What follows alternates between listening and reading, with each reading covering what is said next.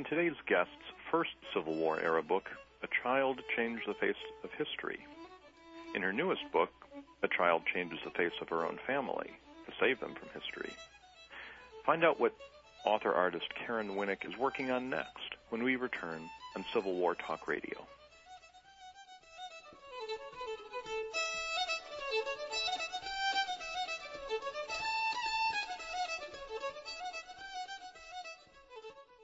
If you want to live a healthier lifestyle naturally, visit wellnow.ca, an all-Canadian quality resource. We provide the information and knowledge you need to make your best choices. Wellnow.ca gives you access to natural products and solutions, lifestyle services, and licensed health practitioners. Our free monthly newsletter delivers healthy living tips, articles, and expert opinions. Become empowered. Go to wellnow.ca today. Are you a busy event planner, an auction chair, or development coordinator? Well, AuctionHelp.com is designed for you. Find out why hundreds of nonprofit organizations just like yours have chosen AuctionHelp.com to take the stress out of the benefit auction process. Hi, I'm Russ Dolnack, professional auctioneer, and I'm also someone who can help you coordinate your next auction. That's right, we have a special staff of auction management experts to give you that auctioneer to get the right person behind the microphone that'll encourage your guests to be generous. We can also meet with your auction committee throughout the whole planning process. We're going to give you helpful hints that could add as much as 25% to next year's totals. We're going to train and monitor your auction volunteers the night of the event. We're going to help you run your auction, including the registration, the data entry, the filing, the cashiering, the recording, where to get those valuable items, how to develop your audience, and all those things. Log on, AuctionHelp.com. We're here to help with your next auction. Are you a health-conscious, motivated mom who wants to work part-time from home? Do you want to enhance your family's income, get out of debt, experience financial freedom, create a flexible schedule, set your own hours? These benefits are available to top performers of this 34-year-old, solid, stable company. www.lisastafford.com. Achieve personal wellness goals and make a difference in the lives of others. Receive coaching from the top achievers at this company. For more information, go online, lisastafford.com. World Talk Radio. Have a question or comment?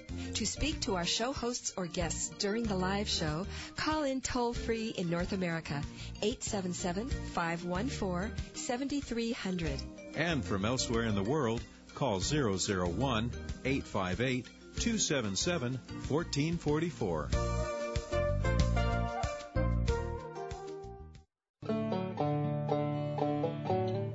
Welcome back to Civil War Talk Radio. I'm Jerry Prokopovich, talking today with Karen Winnick, author of children's picture books set in the Civil War era.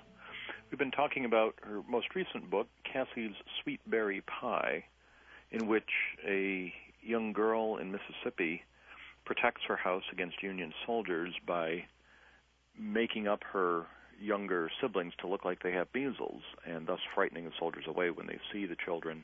They don't want to catch this disease, and they leave the house unharmed. When I read that, Karen, I was struck by the use of measles as a disease, right, for a couple of reasons. One is that a lot of children today don't even know what that is. Yep. Nowadays they immunize for that. Right. I'm sure you're too young for this, but I remember having measles when I was a boy. It was a disease everybody went through and was naturally immunized. But now children are vaccinated, they don't get it. Right. In the Civil War era, on the other hand, if you got it as a child, it was like my generation, you got sick, you got better, and then you never got it again. But if you got it as an adult, if you didn't get it, if you grew up on a farm isolated enough so you never caught it, then if you caught it when you were suddenly thrown in with hundreds of other young men at the age of 18 in a Civil War unit, it could be fatal. So the way the Union soldiers are scared, they're not just scared of itching. They don't want to die. No, it was very serious. I mean, the interesting thing was, though, that I was going to use smallpox, mm-hmm. and I mean, measles and smallpox both were diseases that were prevalent, but then I decided to use measles just because there was so much going on with smallpox scares after 9/11. It would have been a little too topical, perhaps. Exactly. Yes. Well, measles was a good choice.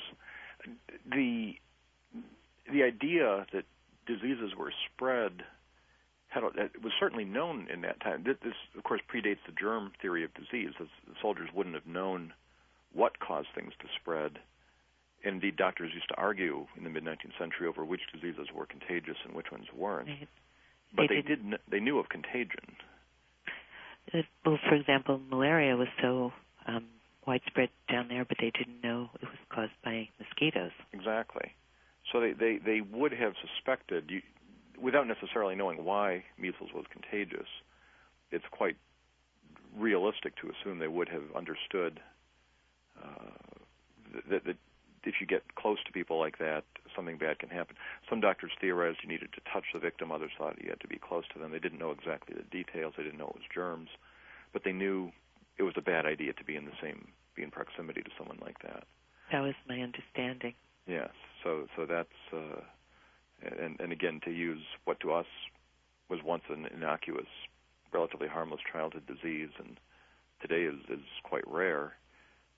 But in those days was a deadly disease to soldiers. It was a clever stroke. I think it works very well. Let me ask you where you're going from here. Do you have other historical works in the offing? Yes, I've been working on a story that I'm about to start the art for, and it's based on Vicksburg and a little girl who was a real person named Lucy McCrae. And this is about Vicksburg. And I was doing research, and there were so many fascinating and interesting stories that I uncovered. And one thing that intrigued me was the idea that when the Union soldiers were attacking Vicksburg, the people dug out caves in the hills behind the city, and they went to live there during the siege, which lasted 47 days. And in some cases there were very few families, and some there were as many as 200 people in a cave.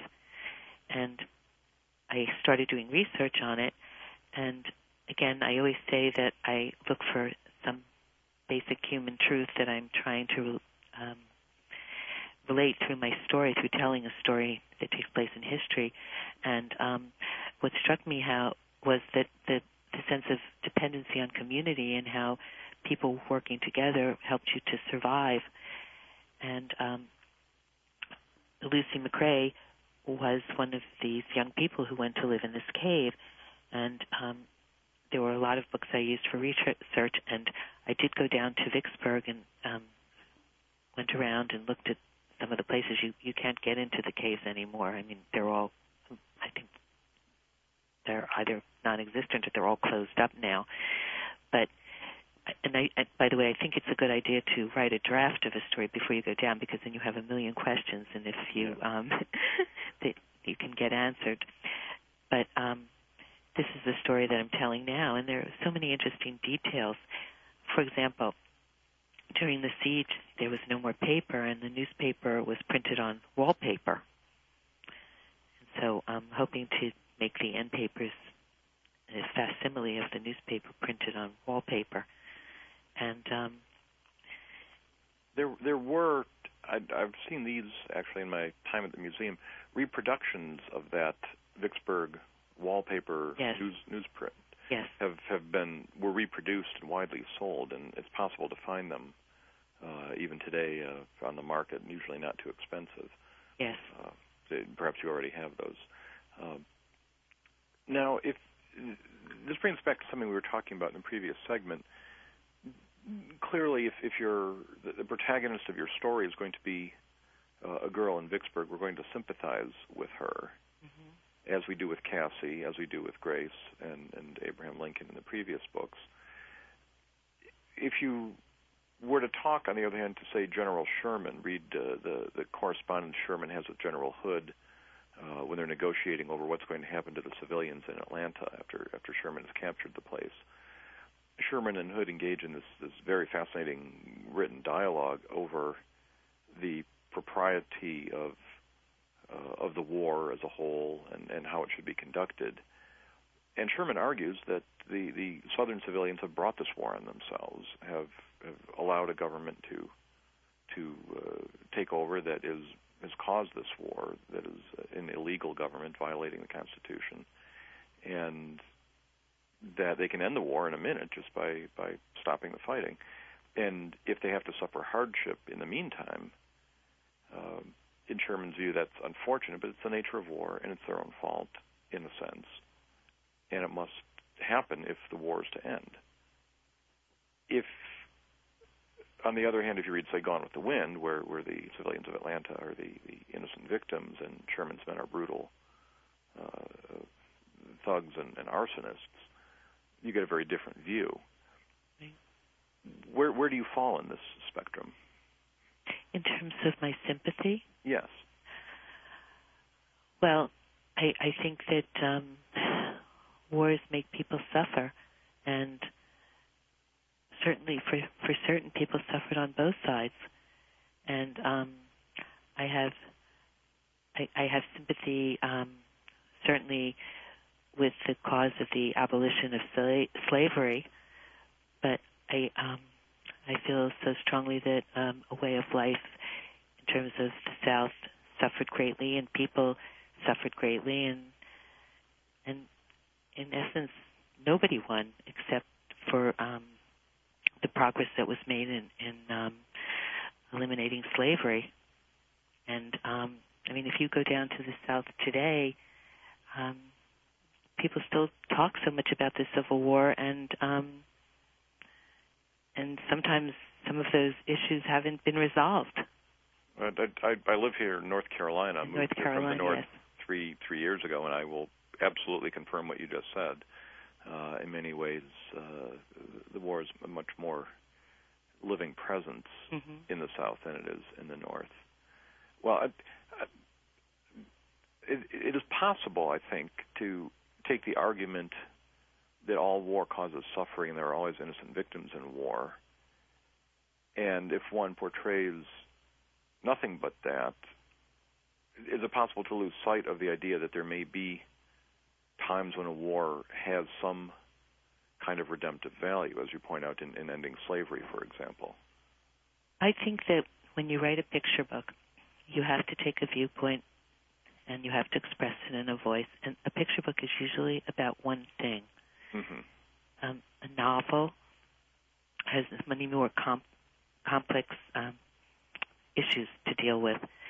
And so, again, I'm always trying to get at basically one simple human truth that I'm trying to convey through storytelling.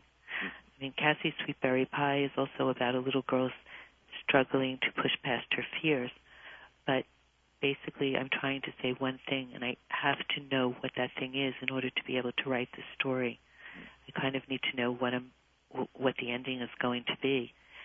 So I will take a viewpoint, and certainly in these two cases, Cassie's Sweet Berry Pie and my story called Lucy's Cave about Vicksburg, I have a sympathy for what my characters in the South were going through and their fear, and I think it conveys how I feel, for sure. So you do have to take a stand. And I think I'm, as I hear us having this discussion, you remind me that we're talking about the medium of the picture book, which, as you pointed, is very specific. Specialized. I'm sorry? It's very specific. Yes, it's a specific and specialized medium to communicate in. And I'm really asking questions for which you could write a novel, you could write a historical treatise, and I'm asking how, in 32 pages of pictures, can you explain all the nuances of man's inhumanity to man? I'm asking a little much there. Well, again, I say it's like writing War and Peace in haiku, and that's a quote from another author.